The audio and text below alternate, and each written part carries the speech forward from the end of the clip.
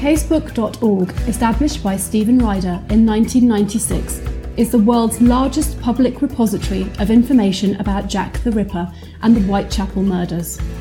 With thousands of contemporary press reports, scans of official documents, photographs, and a message board to discuss and debate the crimes and investigation in Victorian London, Casebook.org is the sponsor of Rippercast, your podcast on Jack the Ripper and the Whitechapel murders, and we join the show already in progress.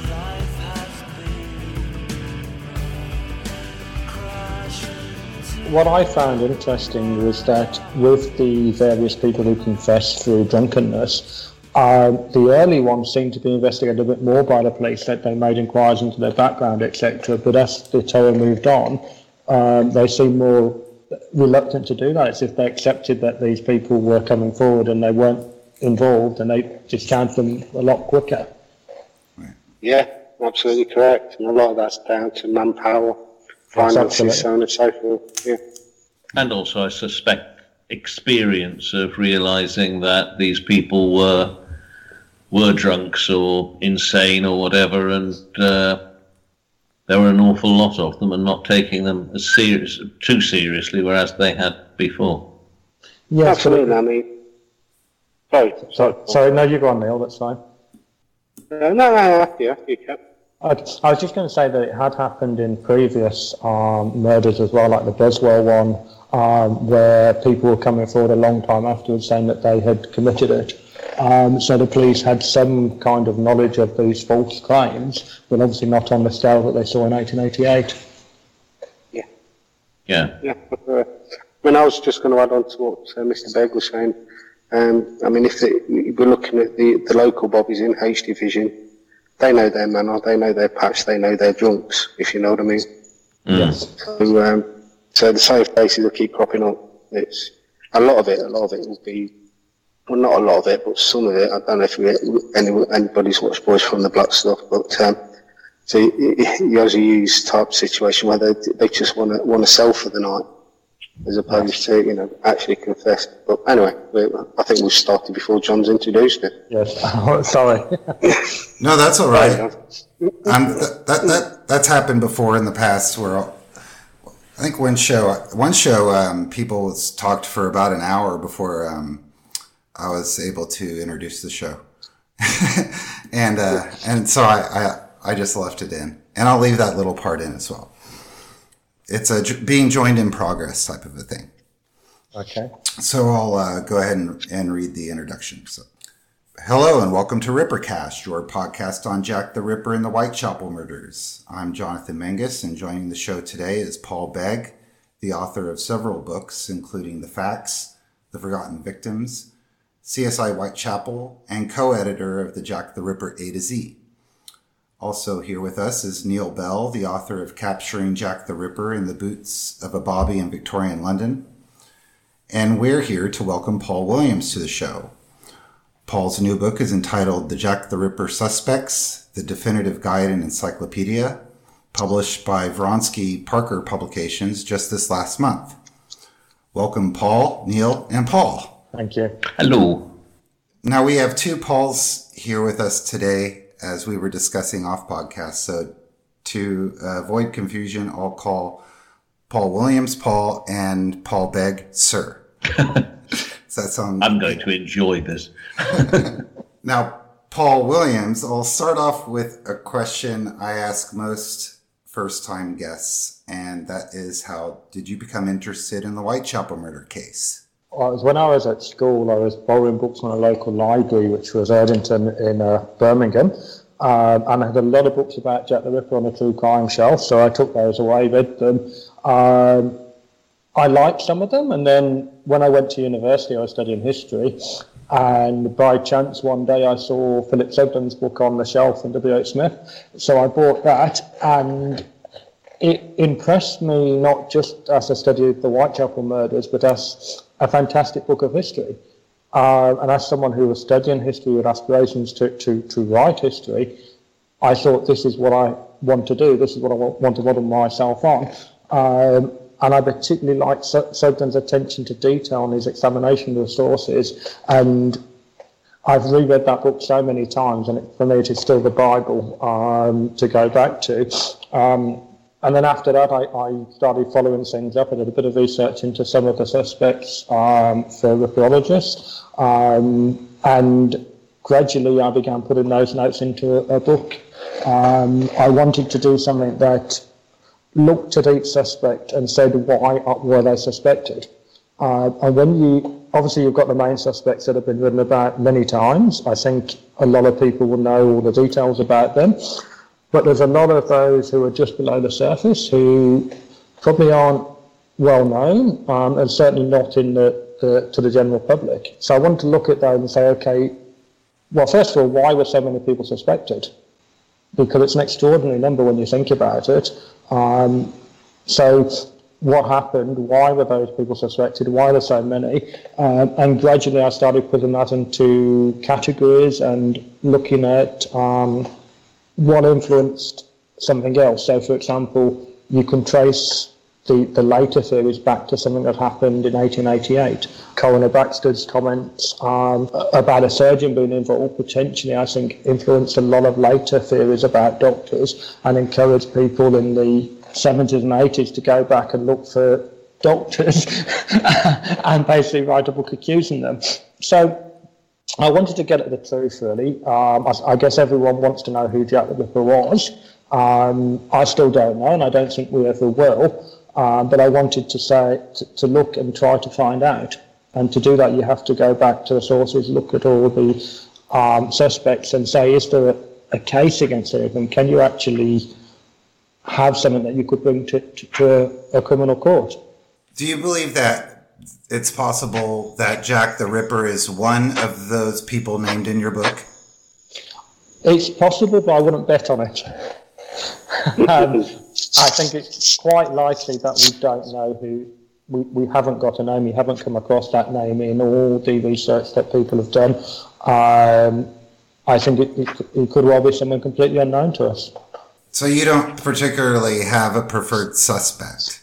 No, I don't. I was particularly interested when I was doing the research in William Onion, because he was an extremely violent man who knew the area quite well, and he had a reason to dislike middle-aged prostitutes. He attacked his wife on the wedding day with a knife when he found out she was taking money from a gentleman. And so, but unfortunately, fortunately for him, he was in jail at the time of the early murders, as far as we know, so that rules him out. But certainly he was a very fascinating character. And really, when you look at books about Jack the Ripper, I think he's only mentioned once, and that was because of a letter sent to the city police suggesting that he was the culprit.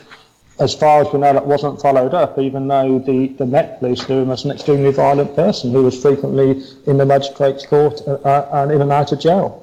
Now, ripperologists often refer to a particular genre of Ripper books as suspect books, and you've put together a pretty massive one. So you had said that you started off researching just basically for your own interest, like almost like as a hobby, collecting different suspects and putting them in categories? Or did you start off with that process with the goal of publishing a book? I wanted to do a book, but I didn't imagine it coming out on this scale. And I think that the number 333 is not a final number by any means. There's some that I left out for various reasons, and there's others who perhaps aren't suspects. We talked a little bit about the drunks and the lunatics earlier. No, they were only suspected in their own minds or their own drunken stupor. So are they really a suspect? How do we define it? And indeed, I've left a lot of those out because there's hundreds of those alone. So it's an interesting question. What actually is a suspect? Is it someone that was suspected at the time by the police? Do we include those who were accused in anonymous letters for no obvious reason? Do we include the ones that modern writers have picked on without any real evidence?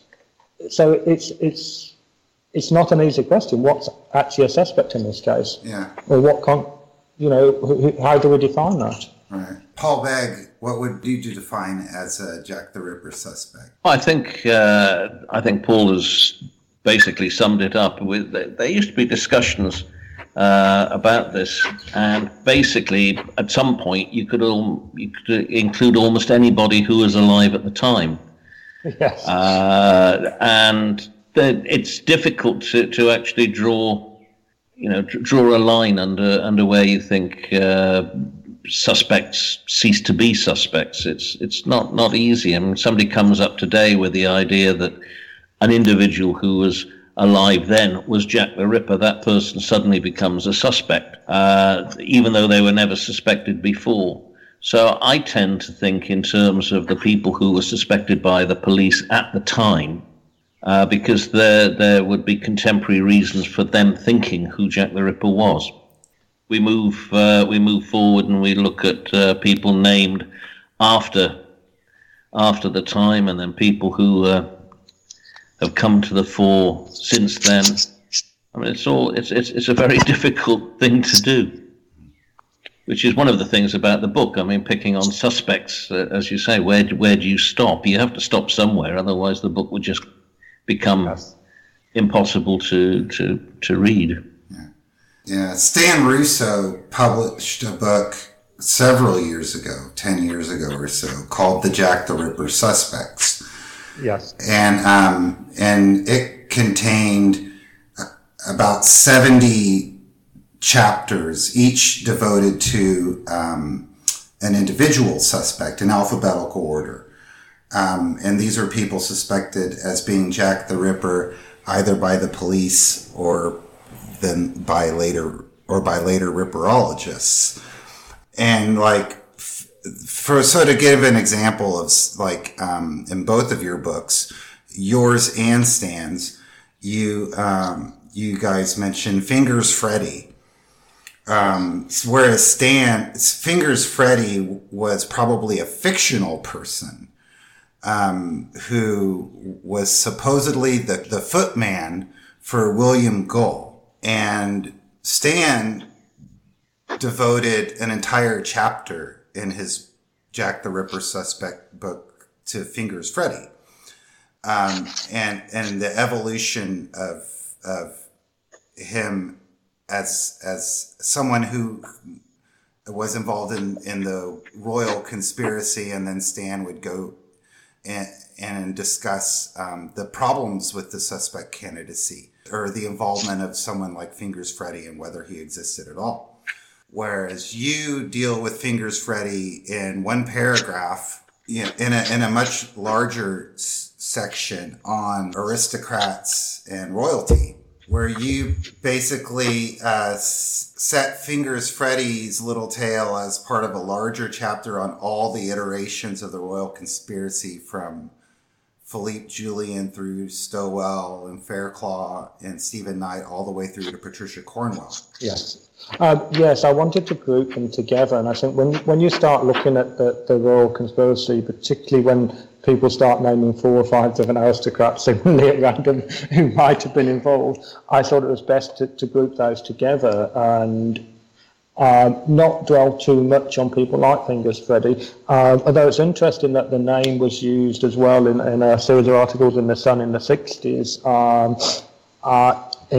That nickname was used for an abortionist, which I found quite interesting, and whether the royal conspiracy writers found those articles and borrowed that name, or whether it was a nickname they picked from somewhere else, I'm not quite sure.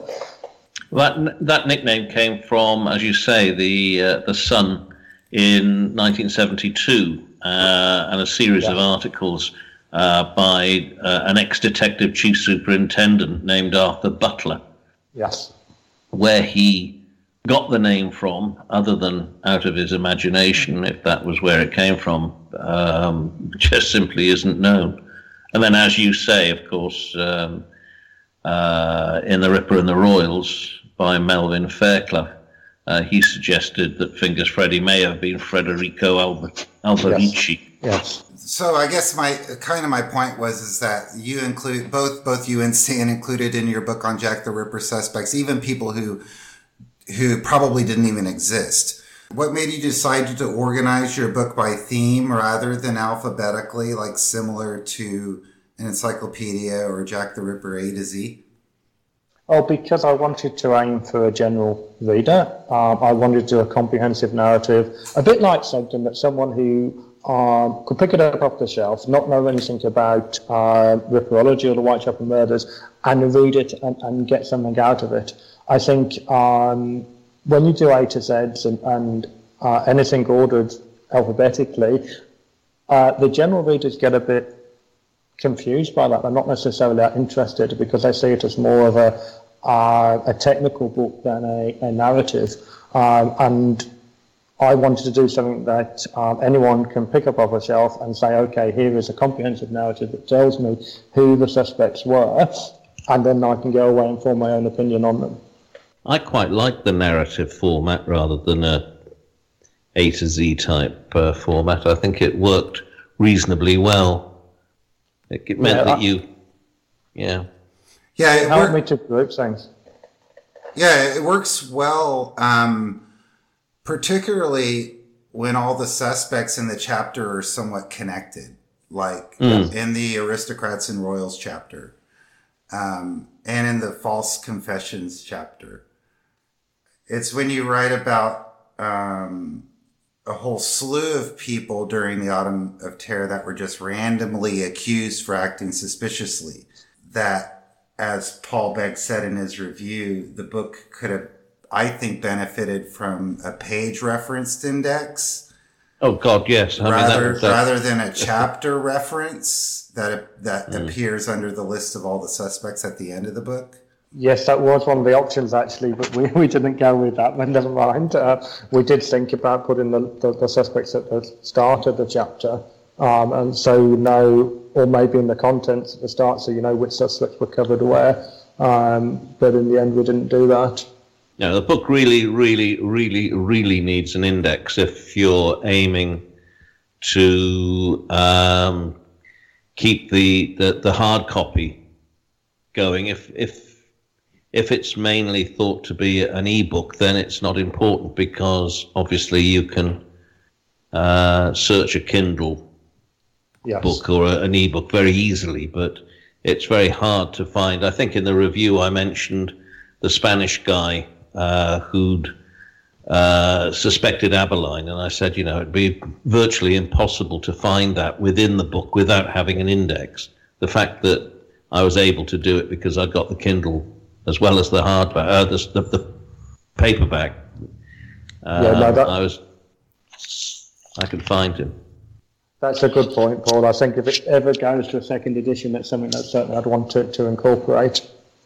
Yeah, no, I think that's the important thing because inevitably there are going to be errors in the book and are errors in the book, and it was a huge task for any single individual to have taken on. When we did the A to Z, there were three of us doing it. We still made mistakes, so and continue to do so, sadly.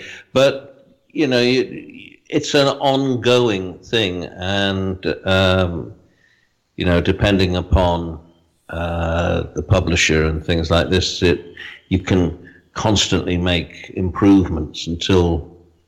But you know, I mean, in my experience, you never get a book that's completely free of the errors of this kind because it's just too big. You can't conceivably be an expert on every suspect. No, and I wasn't trying to be an expert. I think what I was trying to do was to say, okay, this is why they were suspected, and document that so that there was a reference book for people to go to and say, okay, so-and-so was accused by whoever, and this is the reasons put forward. I think a lot of the suspects have been looked at in more detail by people who know them inside out, and so invariably there are a few mistakes that have crept in. Fortunately, quite a few people have pointed them out, which is great. So, there are a lot of generous people out there, aren't there? Well, it's fantastic when it comes to constantly revising it, because the main challenge I had was that there was new material being found all the time, and new accusations coming in, and people posting things and writing things, and just trying to stay on top of it. A year's output was quite a challenge. So picking that up and going back to what you were doing before and seeing what's actually changed. Has someone challenged this? Is that still valid? So quite a few things, I think, got lost in that and perhaps weren't updated because of the later research. I was going to ask about that specifically because it does lend itself well to being updated occasionally, like every few years, like the A to Z. Yes. Do you have any plans to continue to work on this as an ongoing project? Yes, I will be updating it as I go along. I won't be sort of going out looking for new suspects at the time. The time I've spent over the last sort of 10 years or so, but certainly when new books and new articles are published, I'll be reading them and making notes on them with a view to incorporating those into a second or later editions. So you started work on this book about 10 years ago, is that right? Yes, that's right, yes. Okay. How did you decide what about a particular suspect to include and what to leave out? For some suspects, it seems like you chose to describe how they were first named initially, but avoided the arguments made by more recent proponents of the suspect, like in the section about Charles Cross, for example.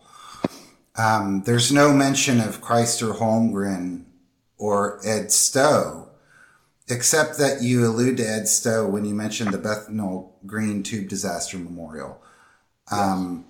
Was that a conscious decision on your part to kind of give the reader an idea of how the candidacy of a particular suspect first came about? Yes, Tumblety is kind of the same way. It doesn't seem like you took into account a lot of the more recent research by Mike Hawley, although you do mention the Norris deposition.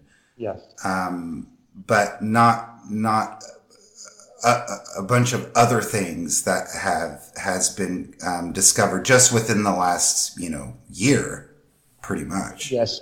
Yeah, I mean, some of the more recent things I probably struggled to get in. I think initially it was to say, okay, why were they first suspected, who accused them, and what were the reasons put forward. Case by case, some people I put more detail in than others, and that's really, I suppose, an individual decision, considering space as well. The chapter on Tumblety is quite long. He's the only one to have an individual chapter to himself. So it was looking where I could at more recent stuff and what had built on the argument. But the key thing was to say, okay, this is why they were suspected initially. Who put them forward, when, which I think is important so that evolution of the theory can be traced, and what were the initial reasons. I like that bit. I mean, the thing that won me over with the book when it arrived on my desk, when I looked at it for the very first time, were all the footnotes, because I thought, well, that's great. Yes. It is extremely difficult from time to time to actually find the source that you there's a source out there for something, but you don't know what it was, or you can't remember anymore. And that was one of the problems, was actually finding some of those sources. I mean, a lot of them are secondary sources, so they're articles and books that are years old, but it was actually locating copies. In some cases, it was very difficult to do, but I had to get hold of the original where I could. I think there's a couple of cases where I couldn't. The Spanish guy accused in Abilene, for instance, I took that from a newspaper, which I guess is how it came to people's attention. Yes, it is. I very much doubt many people have read the original Spanish, and the same with the French lady who accused Sir Milton McNaughton. So I guess I was thinking a lot on how did it come to our attention, and by ours, I suppose I mean the UK primarily in terms of the media. Obviously, a lot has come out in America as well. But when was it first publicised? And what else was happening around there? Where did it come from? Reading some of the media releases, I was quite surprised, and I probably shouldn't be at this, but papers like the Daily Mail, which every year seem to trot out a new allegation, and that completely contradicts what they supported the previous year, and often it's the same journalists involved. It's very sensational, not very accurate reporting. So it was important to try and go beyond those newspaper articles where I could and go back to what the person had originally said. Yeah. You had said that you had been contacted by, since the publication of your book, you've been contacted by suspectologists who have tried to give you corrections on their sections. Is that right? Not so much on their section, but I think in general terms, there's people on these forums in particular who've been very helpful to come forward and say that perhaps I've left a few things out, or that I've made a few errors here and there, which I think is great. I haven't had anyone come back and say that I've misrepresented them or that I've, distorted their view on their chosen suspect.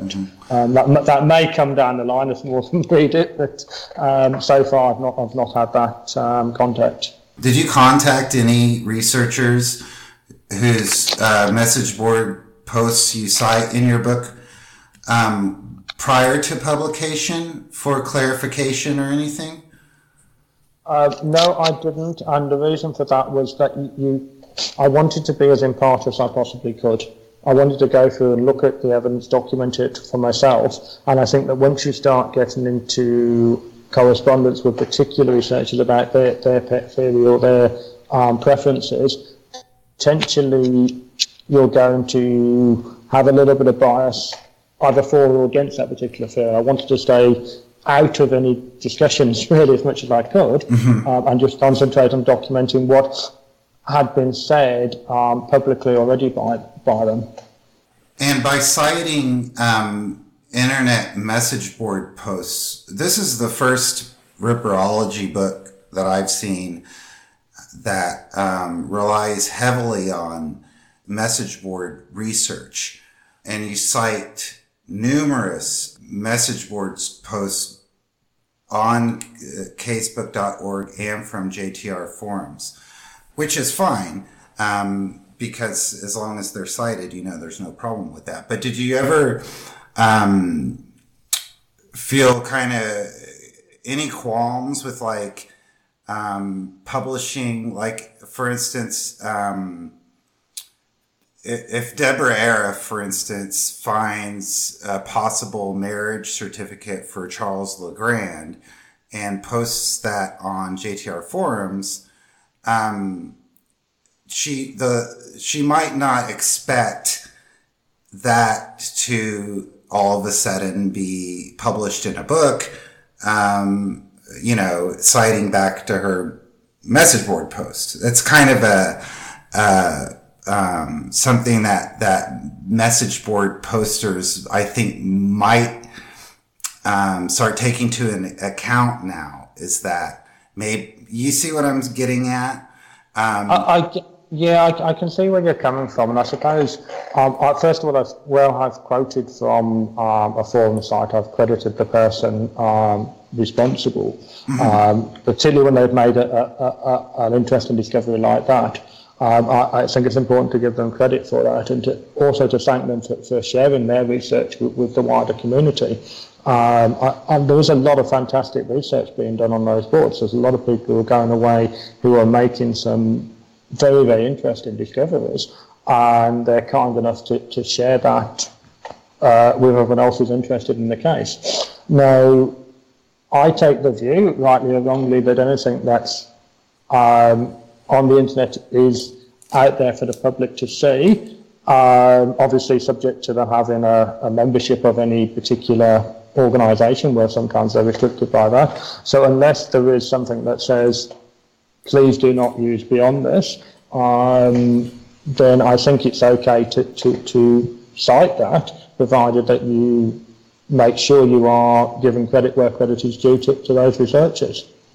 Oh, I absolutely agree. But one of the flip side of that would be hopefully this doesn't happen, but would be people would be more reluctant to post their research on the message boards or say something in a podcast, for example, like Michael Hawley. He hasn't published in a book the St. Louis discoveries and the Norris testimony and everything. He's talked about it at length on my show. Yes. And he's given a conference talk or two about it. But a researcher might get the feeling that, I was kind of hoping I would have been the first person to publish my research. You know what I'm saying? It's completely within your right to publish research that appears on the message boards, as long as it's properly cited, which it is in your book. I just hope that doesn't have any repercussions on the willingness for researchers to utilize the message boards to share their research or to come on podcasts and discuss new discoveries and things like that, So I think the reality is that once your information is in the public domain, it's in the public domain, and you've lost it then. With Mike Hawley, for example, I'm really looking forward to his book, and was asking him only yesterday when it's likely to be appearing. But and I think a lot of people will get a better understanding of what that new information is once they've got a chance to read it in the book. But if he'd wanted to keep it out of the public domain, then that's what he needed to do, and not talk about it on the podcast or give lectures about it, because that's putting it into the public domain. Right. I'm inclined to agree, and I also think that sometimes if you have your own book coming out in the future, and people have hinted at that in previous books, it might actually be good publicity for you when you actually do come out and release yourself, because people may be expecting that. And yes, I agree. I think if something is out there, then people should have the right to cite it, provided they do so properly and provided they don't misrepresent that source as their own work or misquote it. Mm-hmm. I also think that your book could really provide a service to message board posters, because I see all the time a researcher coming up and saying, someone posted that, or I posted that somewhere sometime several years ago. I can't remember where. Let me try to find it, and that type of thing, where hopefully that could have been something that you picked up in your book, and we can go to that section and maybe find the source that way, and who posted about it and when and where, Yes. As almost a reference to the research that's posted on the message boards. So. Yeah, I also think that there's so much fantastic research on it. It probably needs to come out into a wider domain, because there's some great stuff that people put a lot of time and they've made these discoveries, and they've shared them with a limited audience. I think that they deserve wider credit. Yeah, and there's been a degree of comments quite recently about the way in which the victims of Jack the Ripper have been treated in books. Now, there's a lot of reasons why they're treated the way they have been, but and maybe a lot of the research that has been done doesn't appear in the books as such, but no. An inordinate amount of research is done for the message boards, with people coming along and providing all the new information, and rarely does a year go by without somebody noting on the anniversary of the death that this was the time that Annie Chapman was killed or whatever. I mean, there is a lot of feeling about the victims that comes out on the message boards that doesn't necessarily come out in books. So I think it's another good thing is crediting the message boards for that. Although, personally, I would prefer to see all this information in a more easily accessible source. But that's got nothing to do with this book. Neil, I know you have to run here shortly, right? Yes, John. Okay, I want to ask you before you leave, back to suspects. In a lot of these descriptions of suspects in Paul Williams' book, and we all know that newspaper articles don't tell the full story of what may have occurred when the police were notified of a potential suspect. Many of the men accused of being the Ripper were, according to the newspapers, able to clear their name just by giving the police their address. It's seemingly, right? Whereas some of the accused were cleared on the spot, apparently, according to how the newspaper account reads, while others were actually brought into the station where they were later cleared and released. Can you kind of describe what the procedure was for the police if a citizen alerted them to someone who may have been, or they suspected of being, Jack the Ripper? First of all, you believe everything that you read in the newspapers, John? No, I'm referring to just the accounts published in Paul Williams' book. Yeah. Large variety of situations in which people were accused of being the Ripper and cleared. Yeah, I mean, it all depends on the suspect, obviously, but commonly, let's say, for example, a member of the public suspected their next door neighbour or so on and so forth. They would obviously find the nearest bobby. They'd probably go to the police station and make a report there. They'd have to write a statement down. They'd have to give their reasons for suspecting that person. If the person's known to the police and they're aware of him, they may take, they're supposed to take observations, basically surveillance, is watch them carefully. That doesn't necessarily mean you put our team of detectives out there and so on and so forth, but, have a word with the local beat bobby.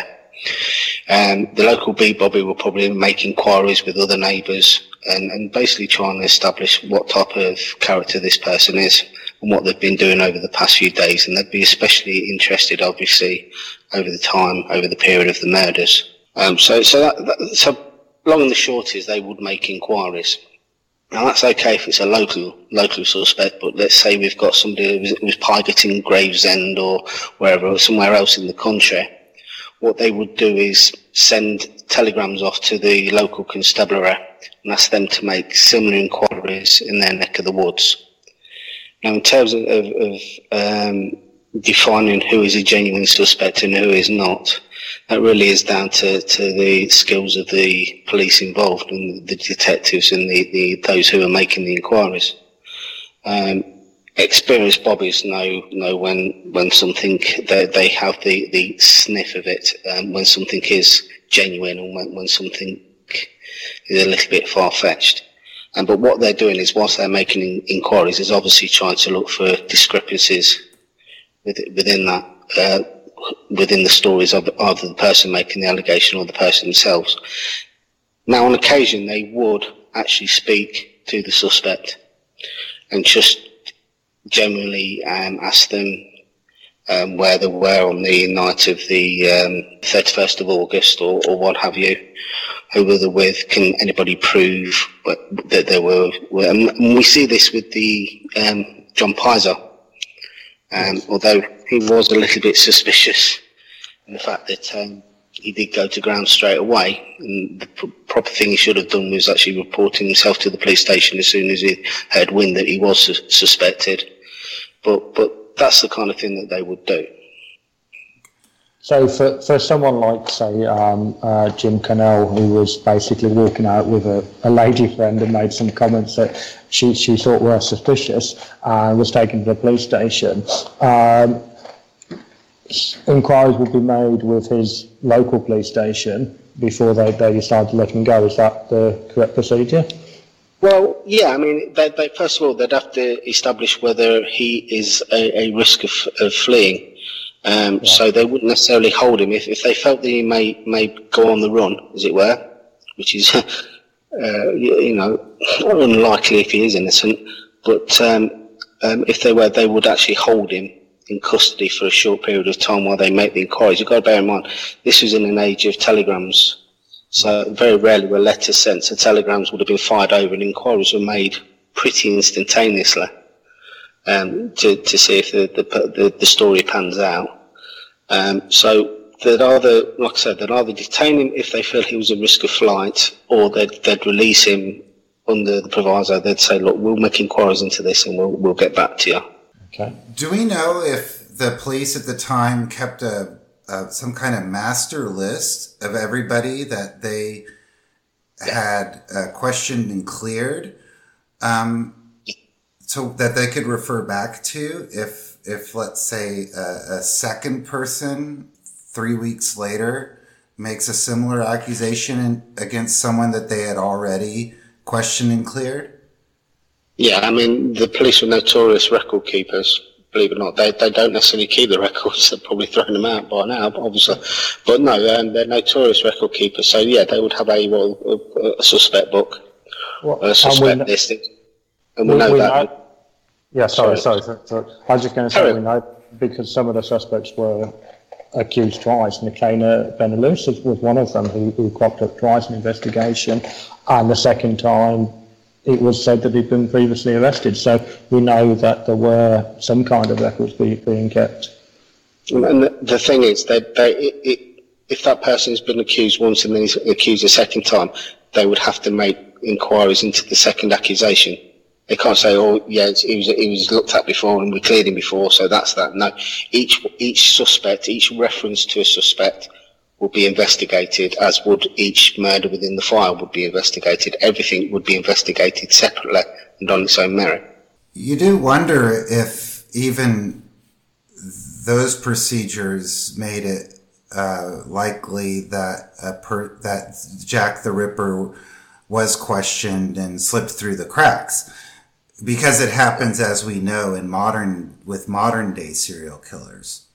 I could name a whole list of modern day serial killers who showed up on a list, were accused at some point or another, questioned by the police and released, and then they later turned out to be the person who perpetrated the murders. So if mistakes occur in this day and age, then one would think that the odds of mistakes occurring back in the Victorian age were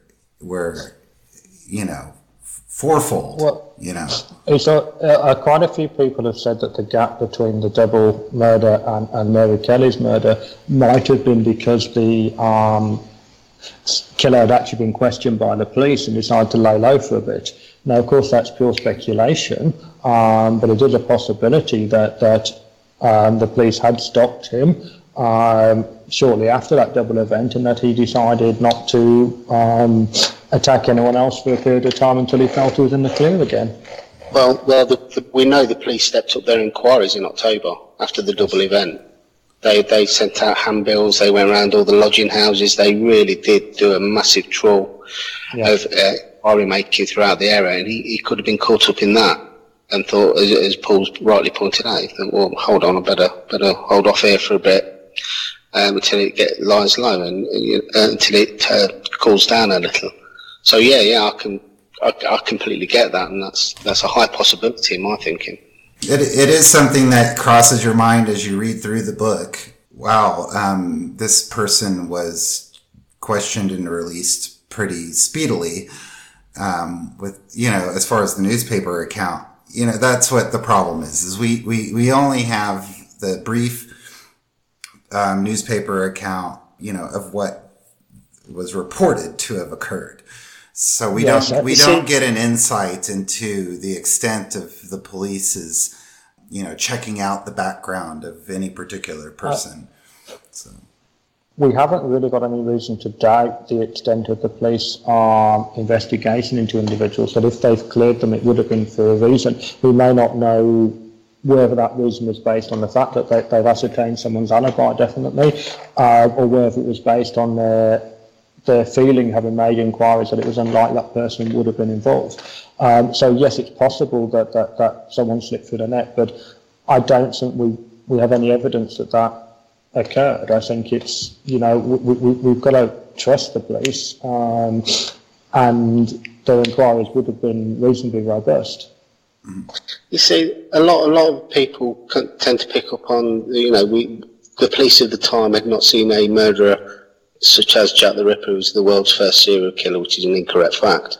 But what they do not realise is that each murder is investigated separately. It's not investigated as a series.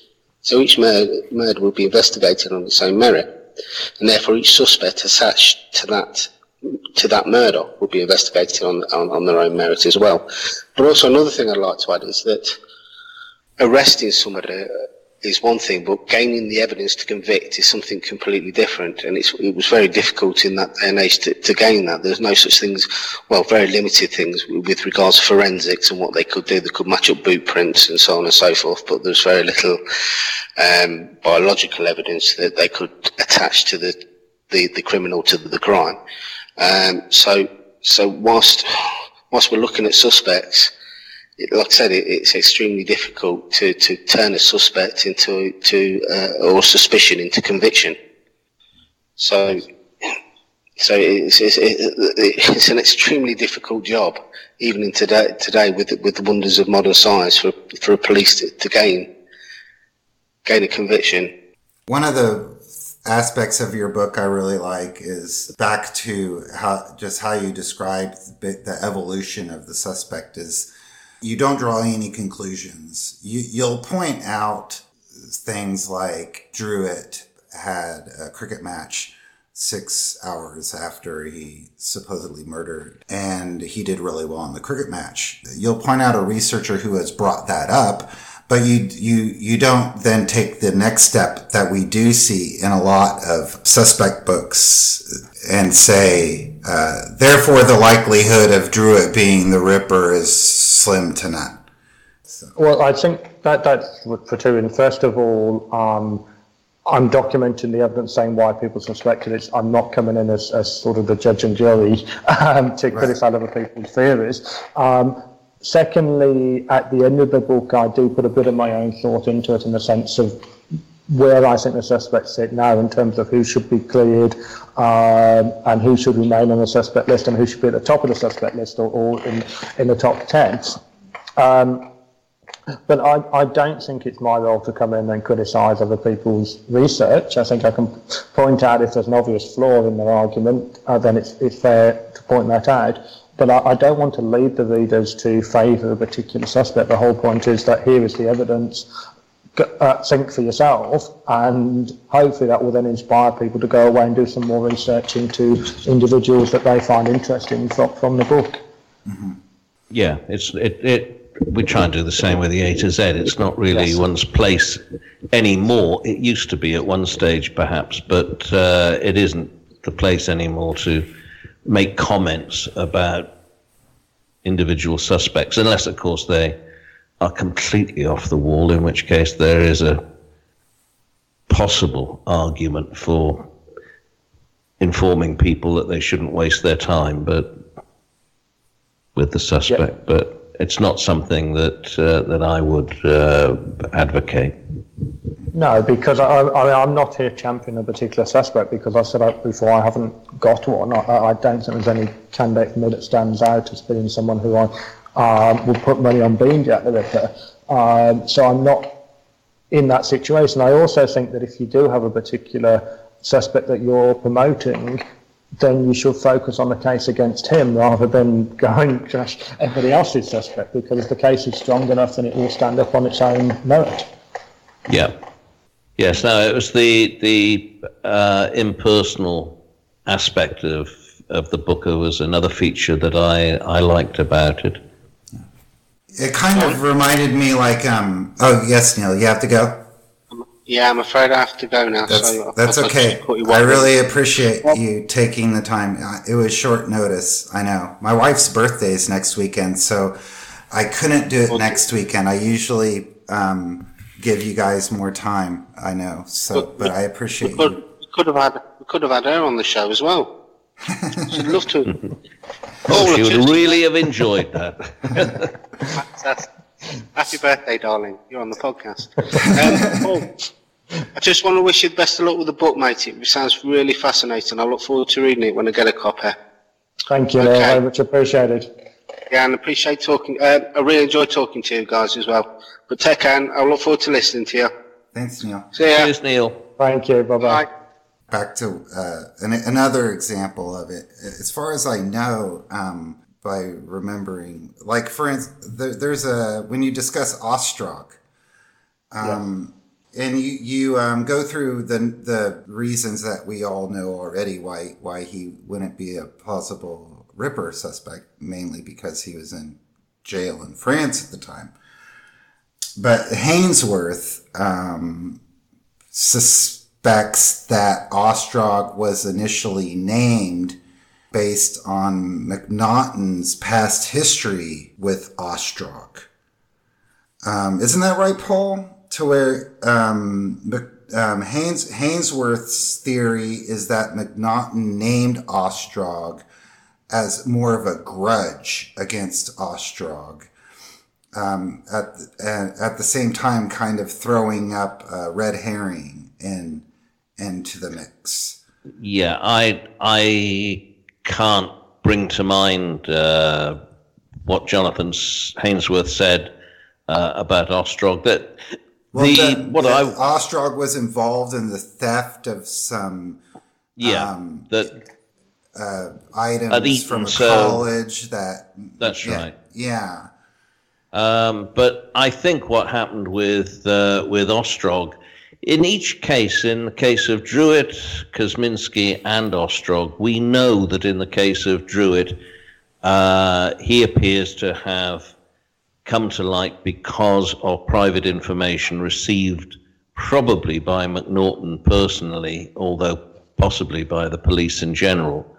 Anderson and Swanson were aware of Kosminski, so I think somebody is likely to have put Ostrog forward, and he may well have been considered seriously for reasons that we don't know, because obviously there's in none of those three cases is there anything that in what we know about them to suggest that they were Jack the Ripper, and that.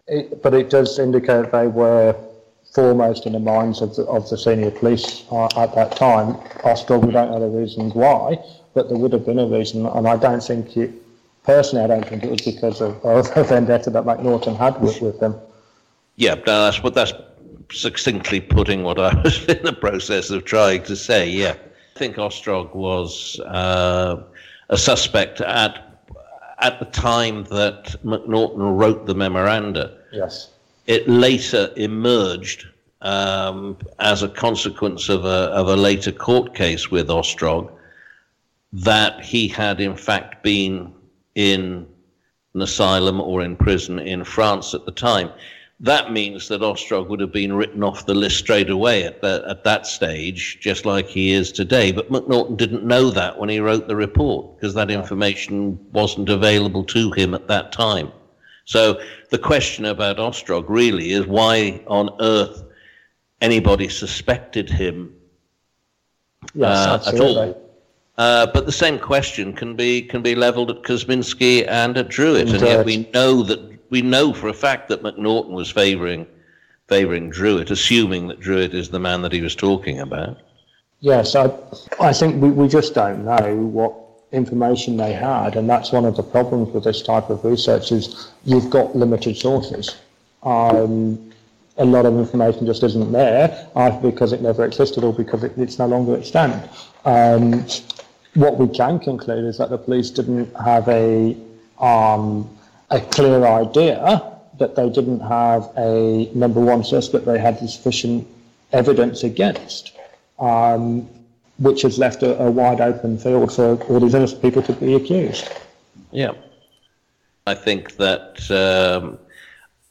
McNaughton's private information is obviously something that we don't know. So that's something that led him to have his belief, and but he didn't apparently know about the evidence that Anderson and possibly Swanson had about Kosminski. So again, one might suppose that was kept at a level that McNaughton for some reason never accessed. It's all very odd, very strange. Yeah. Yes. It must have been really difficult for you to throw everything in about these particular suspects, especially the Kosminskis and Druids, with the arguments and the counter arguments, because these two particular suspects, and Tumblety to a certain extent, have been hashed over and over and over again on the message boards for the past 20 years. I think there's too many counter arguments, because I said that if I put down that Druitt was accused because of this, and this, every challenge to that argument I don't think necessarily needs to be included, because I'm just stating what the evidence has been put forward against him. So yes, some things have been picked out a lot on the message boards, and there's been some very good counter-arguments against some of the claims made about certain suspects. But I didn't really want to get into that second and third debate. In a sense, I'm going back to the original and saying, okay, here is the argument, here are the reasons why so-and-so is suspected. Take it or leave it. And in some cases, I've referenced ongoing debates where I think it is still relevant to the original reason for suspicion.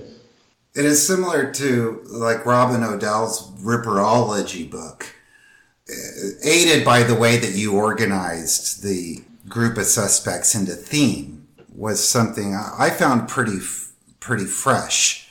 Colin Wilson did the same as well. I think 1988. I think, and it might have been Wilson and Odell who wrote that one. And summing up in verdict, or yes, that's right. Yes, yes. Yeah. So again, they split it into categories, and for me, that was the most relevant thing to do. I mean, some of them are a little bit loose. Like I've put John Williams in with the women because of Lizzie Williams. So it's not an exact category, but generally, I think they're together. Because they fit together. You can see either chronologically in the early chapters where things have happened in that sequence, or in the later chapters where people are grouped by occupation or by a theory that links them all. Well, before we wrap it up, I wanted to mention that on top of publishing your book this past month and having it reviewed in the Rip, you also have the cover feature in the new Ripperologist. Yes, I did. Which is a strange tale of another Mary Kelly story that was reported shortly after her murder. That I don't recall I had even heard of this. I think I had it in my book. Yes. I'm sorry. I haven't read the facts in years. I'm afraid. It was in the uncensored facts, which you probably haven't read for even longer. I do have a copy of it. The blue one, right? Yes, that's right. Well, this Mary Kelly story was reported shortly after her murder, identifying her as a woman who lived and worked for a man whose wife, it's kind of convoluted, but it's very, very convoluted. And I suppose where I was coming at with this, and I've always been interested in the John Rees story, because he is the only source for Mary Kelly living in Wales that does not come from Mary herself. Because all the other people who knew her in London, who said she came from Wales, she told them that story, or so they said. Right? So the only independent evidence from I lived in Wales is this story. And so when you break it down, you find out it's not particularly reliable anyway. But for me, it raised a lot of questions and a lot of possibilities I wrote about Mary Kelly for an Ologist and Ripperologist, where I went through the Welsh background in some detail. I actually looked at every marriage certificate for every Mary Kelly marriage in Wales in that period to prove that there was no legal marriage in that name, and traced every single one of them apart from two who I've got good reasons to discount. So,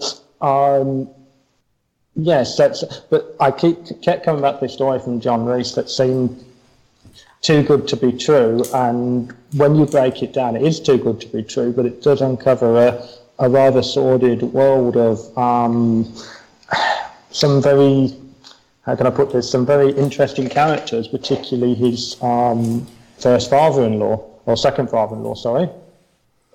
And what interested me, that John Rees's second wife, the lady who was tried for the abortions, we don't actually know who she really was. Yes, she was said she was the daughter of Dr. Hopkins, but I couldn't find any record of her birth at all, even though the rest of his daughters, their births are fully recorded in the area where he was living. And at some point, he split from his family and all his children and took up a life just with this other daughter. And I just found that very interesting. And then, of course, she marries John Rees, and there's evidence that the two of them were carrying on with some kind of abortion trade. And to me, it's the sort of thing that Mary Kelly, if she was in Wales, might have been involved in. I say might, because obviously it is very speculative. And the timing of John Rees going off to Swansea and Dr. Hopkins dying could coincide quite well with the time that Mary Kelly came to London. Mm-hmm. But other things, just timeline-wise, don't really add up, it seems, right? Isn't it, she was supposedly already in London at the time when some of these events were occurring in Wales, right? Yes, well, that's right. So the story from John Rees is that Mary Kelly worked as a servant for him and his first wife. Now, I found out the first wife died in 1874. So if Mary Kelly was working for him, she would have been quite young, based on the age of 25. She would have been 11, 12. So I find that a bit difficult to stomach. Obviously, there were children employed at that time. But then John Rees goes on to say that essentially they stayed in contact. He knew what pub she was drinking at. 10 years or so later, he even saw her in London. She spoke to him in Welsh. Now, that, to me, is not a master-servant relationship. If that part of the story is true, it suggested something a bit more deeper. And I don't think it is true. I think it's a bit of a fantasy, but why it came forward and why it came forward then, it's hard to say. Mm-hmm. I thought initially that Rees was perhaps trying to make money. We know he needed cash to fund the legal fees for his wife's trial, but it's a very odd way of trying to do it, particularly if you're talking about being associated with a murdered prostitute and you've got your wife on trial for procuring abortion. It's, to me, not it's going to generate adverse publicity, surely. So right, and his father-in-law stood trial for the same offense several years earlier, so it was kind of like a family business in a way. And that's what it seems to me. It seems that Dr. Hopkins did this, and his later daughter, the mysterious daughter, carried it on with John Rees when he married her.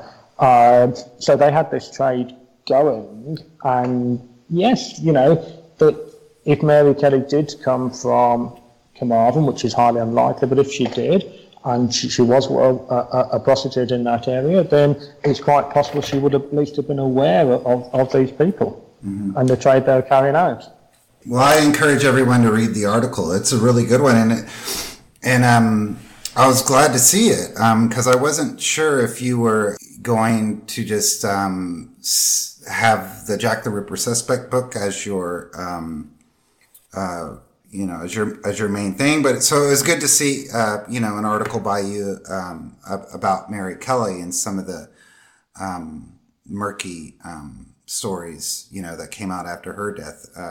So I hope you continue with more of that type of research. It's really good. Thank you. I do have plans for a book on Mary Kelly. I want to really go into all the different theories about her origins.